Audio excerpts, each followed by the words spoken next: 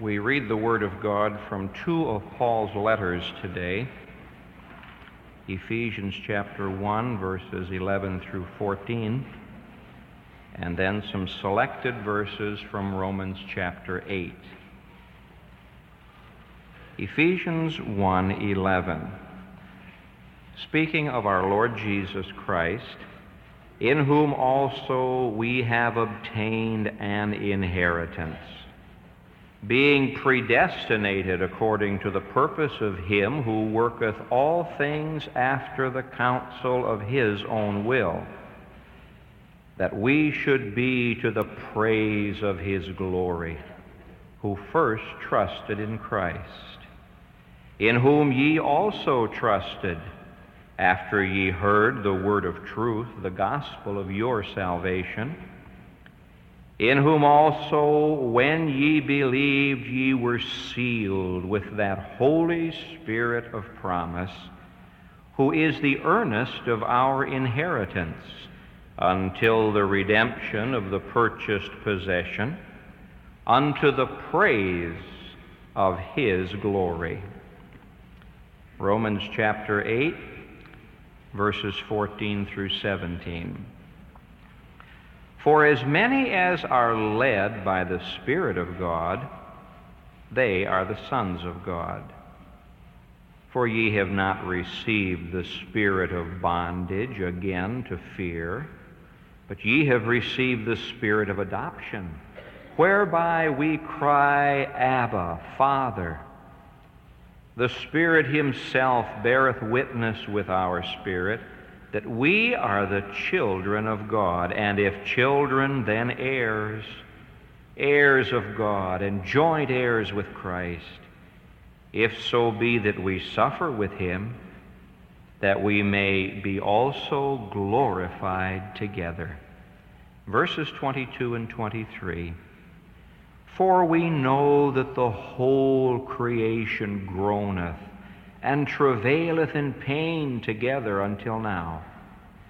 And not only they, but ourselves also, who have the first fruits of the Spirit, even we ourselves groan within ourselves, waiting for the adoption, that is, the redemption of our body. And that adoption could happen today. 1929, they called it Black Tuesday. And many people listening to my voice remember it. On that particular day, some 16.5 million shares were traded on Wall Street, and the result was a crash. And the newspapers began to list the names of people who had been wiped out. And they also began to list the names of people who were wiping themselves out by committing suicide. And shortly before the crash occurred, some of the experts were saying, quote, conditions are fundamentally sound. Quote, prosperity is just around the corner. And just around the corner came the crash. We've been reading in Ephesians that you and I, as God's children, are a part of his inheritance. Not only do we have our inheritance in him, but we are his inheritance in Christ. And this raises the interesting question. If Wall Street could experience a crash and investments be lost, is it possible this can happen to God's inheritance? God has invested so much in us. Oh, how much he has invested in us. Is this investment going to last?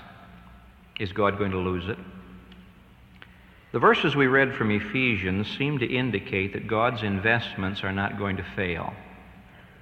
In fact, the Apostle Paul gives to us in verses 13 and 14 of Ephesians chapter 1 4 marvelous guarantees that assure us that God's investments are not going to fail. What I'm saying in one simple sentence is, if once you have truly been born again, that investment is not going to be lost. Now let's take these 4 guarantees and see why it is that you and I, as God's investments, cannot fail. Guarantee number 1, the Son of God. Notice verse 13, in whom ye also trusted. In fact, in this first chapter of Ephesians, the entire emphasis is on Jesus Christ. At least 8 times he is named. At least 11 times you'll find the phrase in Christ or in Him.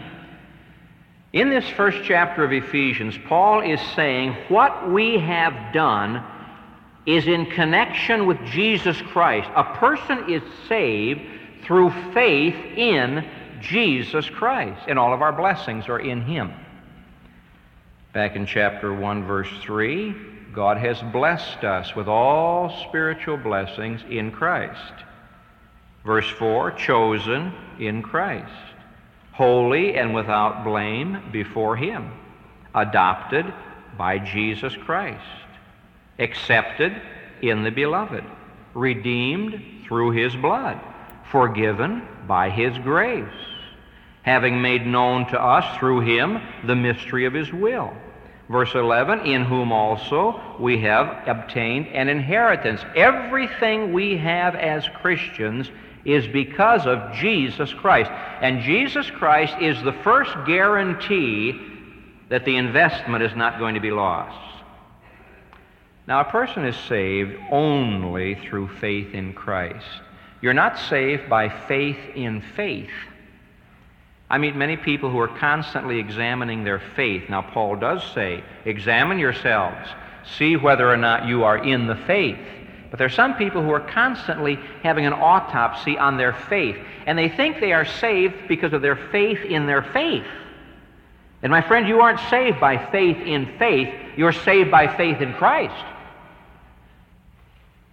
Some people think they're saved by faith in their works. I had a letter just this past week from a radio listener who said that he's going to do the very best he can to obey the 10 Commandments and keep the Sermon on the Mount. I wish him well. It's possible to think that we have achieved because of our works, but Paul says no. We aren't saved through faith in our works, our confirmation, our baptism, our good deeds. No, we're saved through faith in Christ. Some people think they're saved through faith in their feelings. How often people have said to me, Pastor, I just don't feel saved. And I usually respond by saying, how does it feel to feel saved? How did Paul and Silas feel when they were in that prison at night? They'd been beaten, they had their feet in the stocks, they had been humiliated. How'd they feel? How do you feel? How did Stephen feel when they were throwing stones at him? We're not saved by faith in faith, and we're not saved by faith in works, and we're not saved by faith in feelings, and we're not even saved by faith in doctrines. You say, Pastor, you're bordering on heresy. No, I'm not. I know people who can explain justification by faith, sanctification through the Holy Spirit. They understand adoption. They understand the doctrines of the Bible. And they think that by believing in a doctrine, they have believed in a person. I go to the doctor, and he examines me, and he says, well, Pastor, here's what you need. And so he hands me a prescription. I can't read it, but I have faith that the pharmacist can read it. And so I go home and I say to my wife, isn't it marvelous? I'm going to get well. I have a prescription. Well, she said, let me take it. No, I want to look at this prescription a little longer. By the way, don't we have a frame that fits this prescription? We could hang this up on the marvelous prescription. You see, I believe in the prescription, but it doesn't do me any good until I turn it into the inside. And I have to take what the prescription says and apply it to my own life. And you say, I believe the doctrines of the Bible. I believe there's a heaven and there's a hell. I believe that God is the Savior and the Judge. Fine. But have you ever reached out and put your faith in Jesus Christ? That's the beautiful thing about salvation. It's not simply by understanding a doctrine or experiencing a feeling or doing some kind of a work or trying to generate some kind of faith. All that's required is just to reach out and you've got Jesus Christ. Put your faith in Him. Remember that woman who worked her way through the crowd and she came down and said, if I can only but touch the hem of His garment. Her faith was a superstitious faith. Her faith was a very weak faith. But we aren't saved by faith in faith. We're saved by our faith laying hold of Jesus Christ. And the weakest faith can lay hold of Jesus. You see, the value of faith is in the object, not the subject. Faith will bring to you only what the object can give you. That means the weakest faith can reach out and lay hold of Jesus Christ and get all of Jesus Christ. Nowhere in the Bible does it say, by strong faith are we saved. If a little woman could reach out and get a hold of the hem of His garment and He saved her, so can you. You see, Jesus Christ is able to save. And Jesus Christ is willing to save. I know that He's able to save because He saved me. And I read in the Word of God that He is able to save to the uttermost all that come unto God by Him, seeing He ever liveth to make intercession for them. Now, we usually translate that verse like this, wherefore He is able also to save from the uttermost. No matter how low and how despicable you may be, He is able to save you. That's not what the verse says. That's true, but that's not what the verse says. The verse says, wherefore He is able also to save to the uttermost. He is able to save eternally. He is able to save you and keep you. Why? Because He ever lives. The next time Jesus dies, I've lost my salvation, but He's not going to die. He ever lives by the power of an endless life. And Paul says to you and me, don't worry about a crash. Don't worry about the spiritual stock market going down. Don't worry about God losing His investments. Guarantee number one, the Son of God. You didn't trust yourself to be saved. You trusted Him. You didn't trust your faith or your feelings or your understanding of Bible doctrine. You trusted Him. And because you've trusted Him, you cannot be lost, for He is able to save to the uttermost. That's why the Apostle Paul wrote in his letter to Timothy, I know whom I have believed, and am persuaded that He is able to keep that which I have committed unto Him against that day. I think it was Michael Faraday who was dying, and someone said to him, Sir, what are your speculations? He said, I have no speculations, for I know whom I have believed. Now, do you have this faith in the Son of God? If you do, I guarantee your investment and God's investment will not fail. But Paul goes on to give us a second guarantee. Not only the Son of God, but the Word of God, in whom ye also trusted after ye heard the word of truth, the gospel of your salvation. Those two little words, your salvation, are at the heart of this verse. What's Paul concerned about? Your salvation. What am I concerned about? Your salvation. I'm glad that salvation's a personal thing. And Paul says, guarantee number two, that the investment is not going to fail, the Word of God. Now, I say this dogmatically. A person cannot be saved apart from the Word of God. Because all we know about God is in the Word. And all we know about Jesus Christ, the Son of God, who is God, is in the Word. And all we know about salvation is in the Word. And the Word of God is the guarantee that our investment and His investment is not going to fail. You see, it's the Word of God that brings you the gospel. How do we know that Christ died for our sins? The Bible tells us.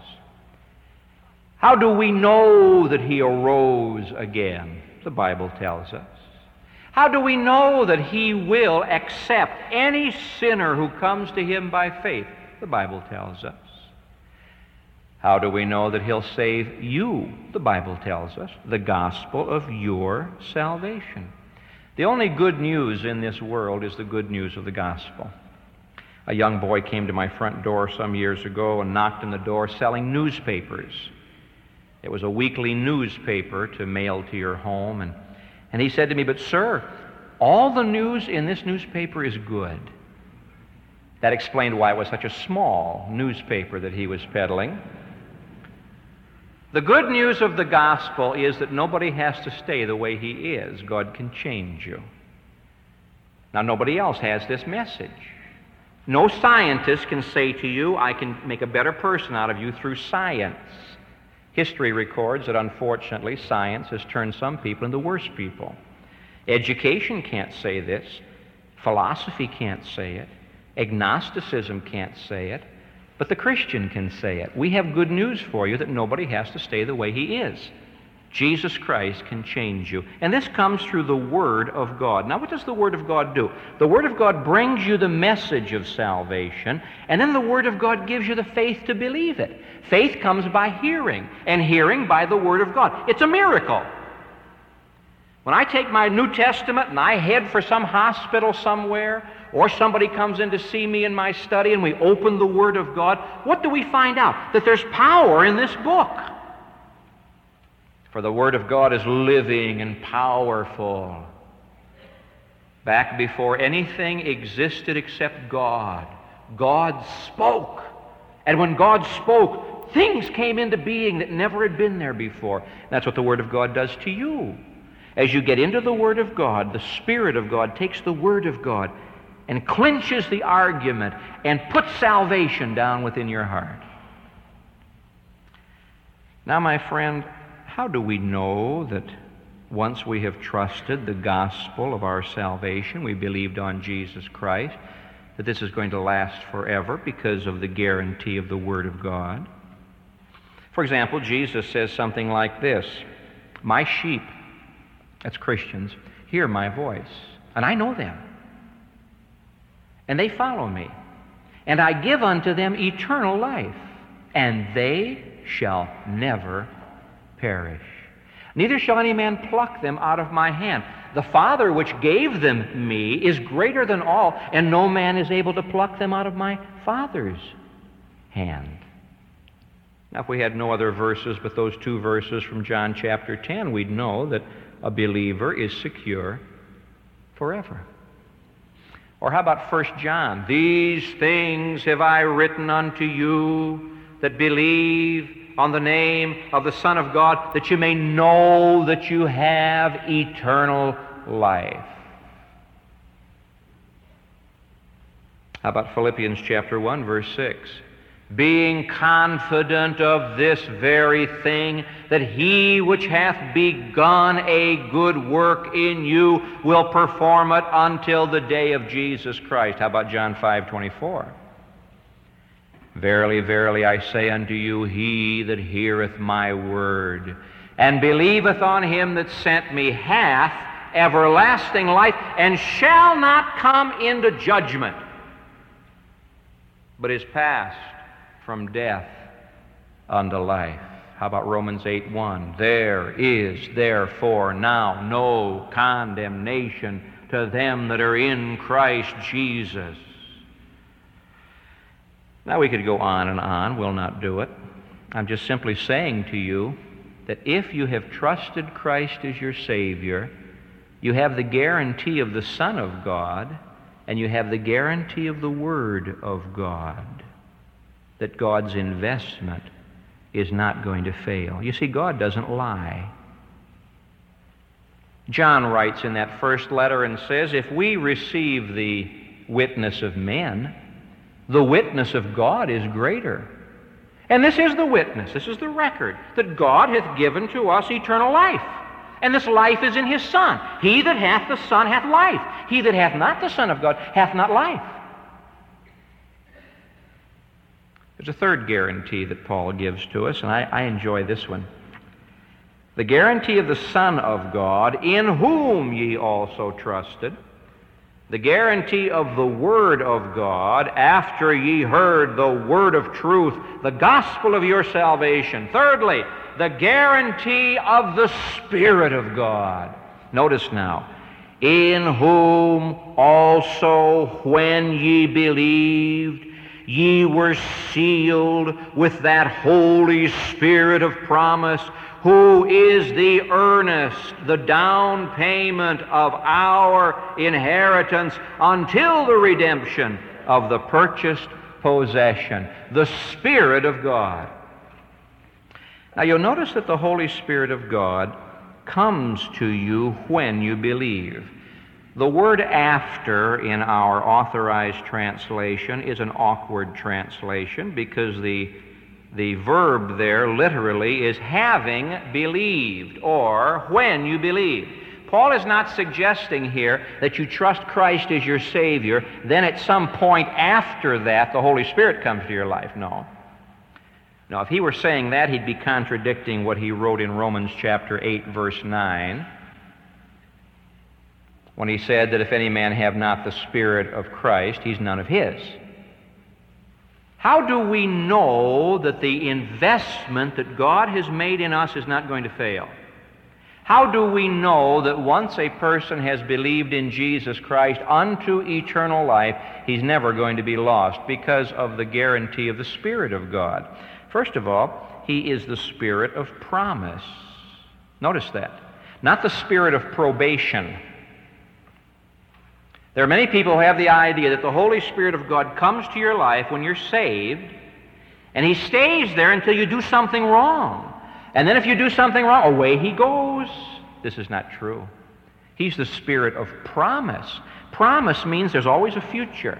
The Holy Spirit didn't come to frighten me. The Holy Spirit came to assist me. And the Holy Spirit never says to me, oh, if you're not a good boy, I'll leave you. He does say, grieve not the Holy Spirit.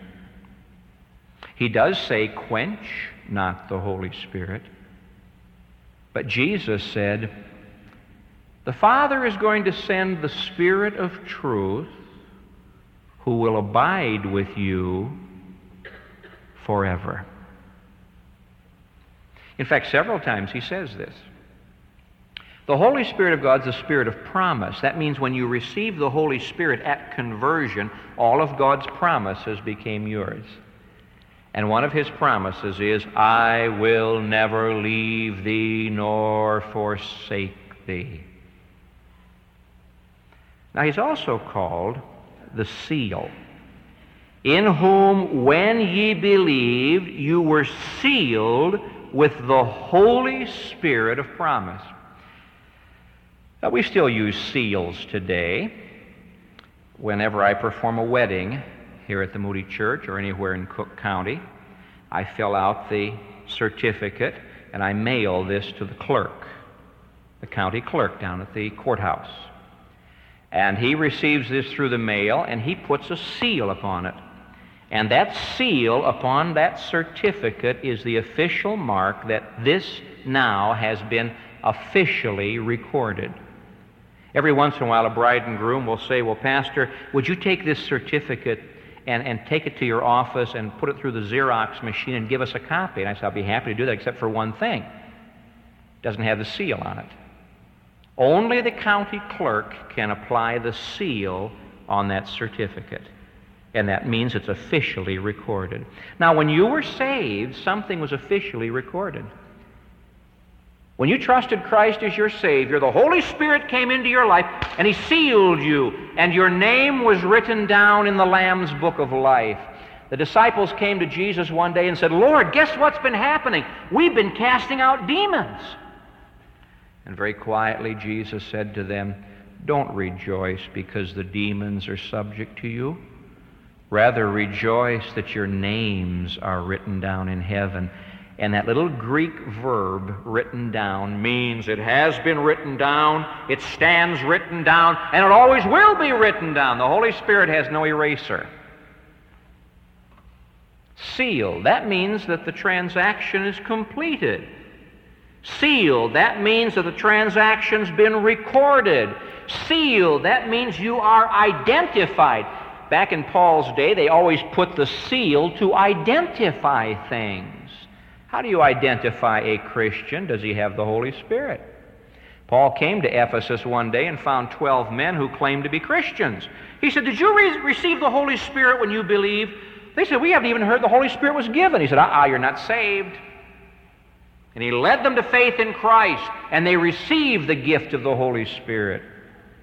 You see, when you were saved, the Holy Spirit sealed you. That means the transaction is completed. It means the transaction is recorded forever. It means you can now be identified as one of God's children. God's Spirit bears witness that you belong to Him. Of course, it means ownership.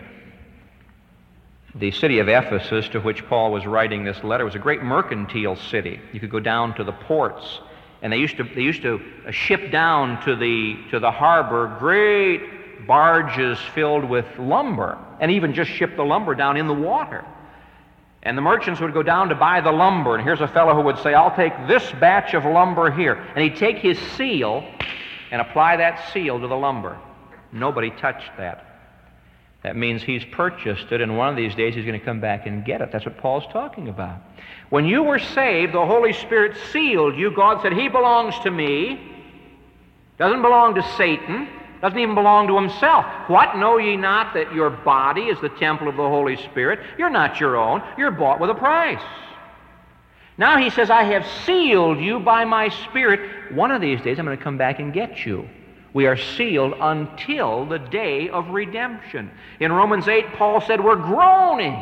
And the older I get, the more I groan. We're groaning, waiting for that day of redemption.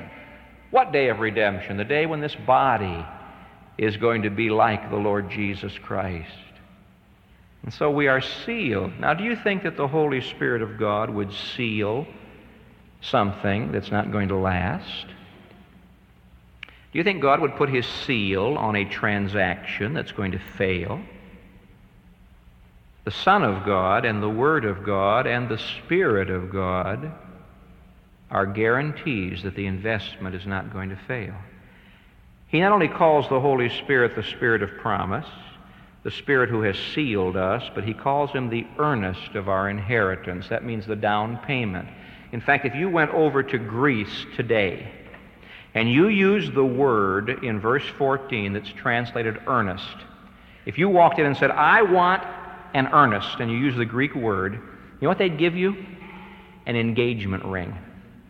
That is the word used in modern Greek for engagement ring. What's an engagement ring? A down payment. You put the engagement ring on the finger and say, "You belong to me. I'll come and get you one of these days and we'll get married." You see, when I was saved, I got engaged to Jesus Christ. The wedding hasn't taken place yet. It will. I look forward to that wedding because everybody will be there on time.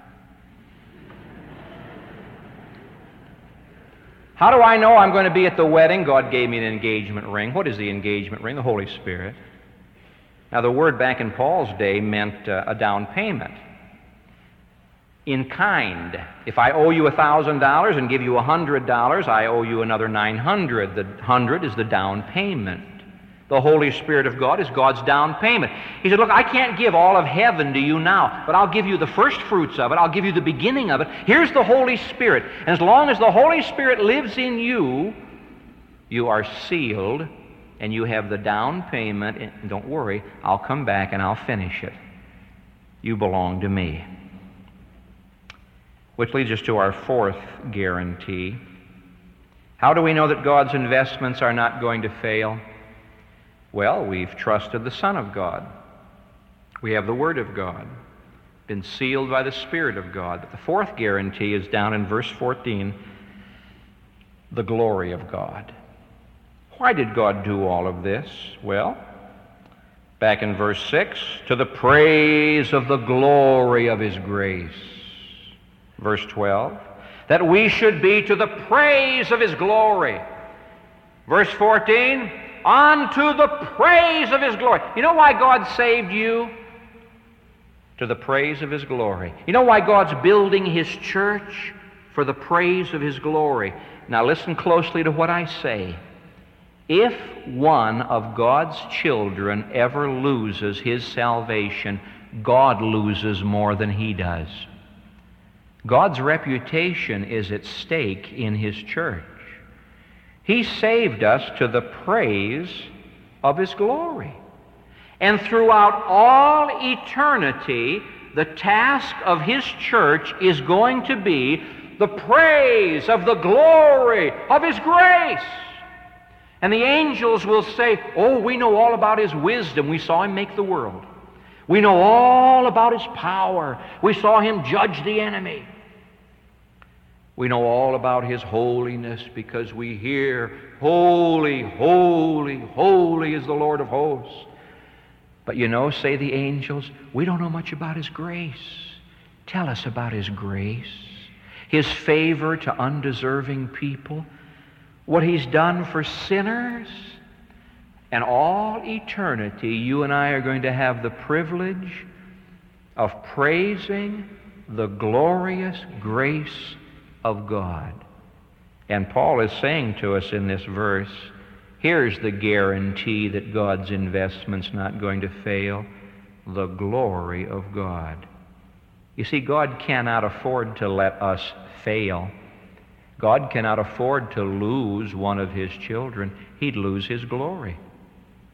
I am God's loved gift to His Son.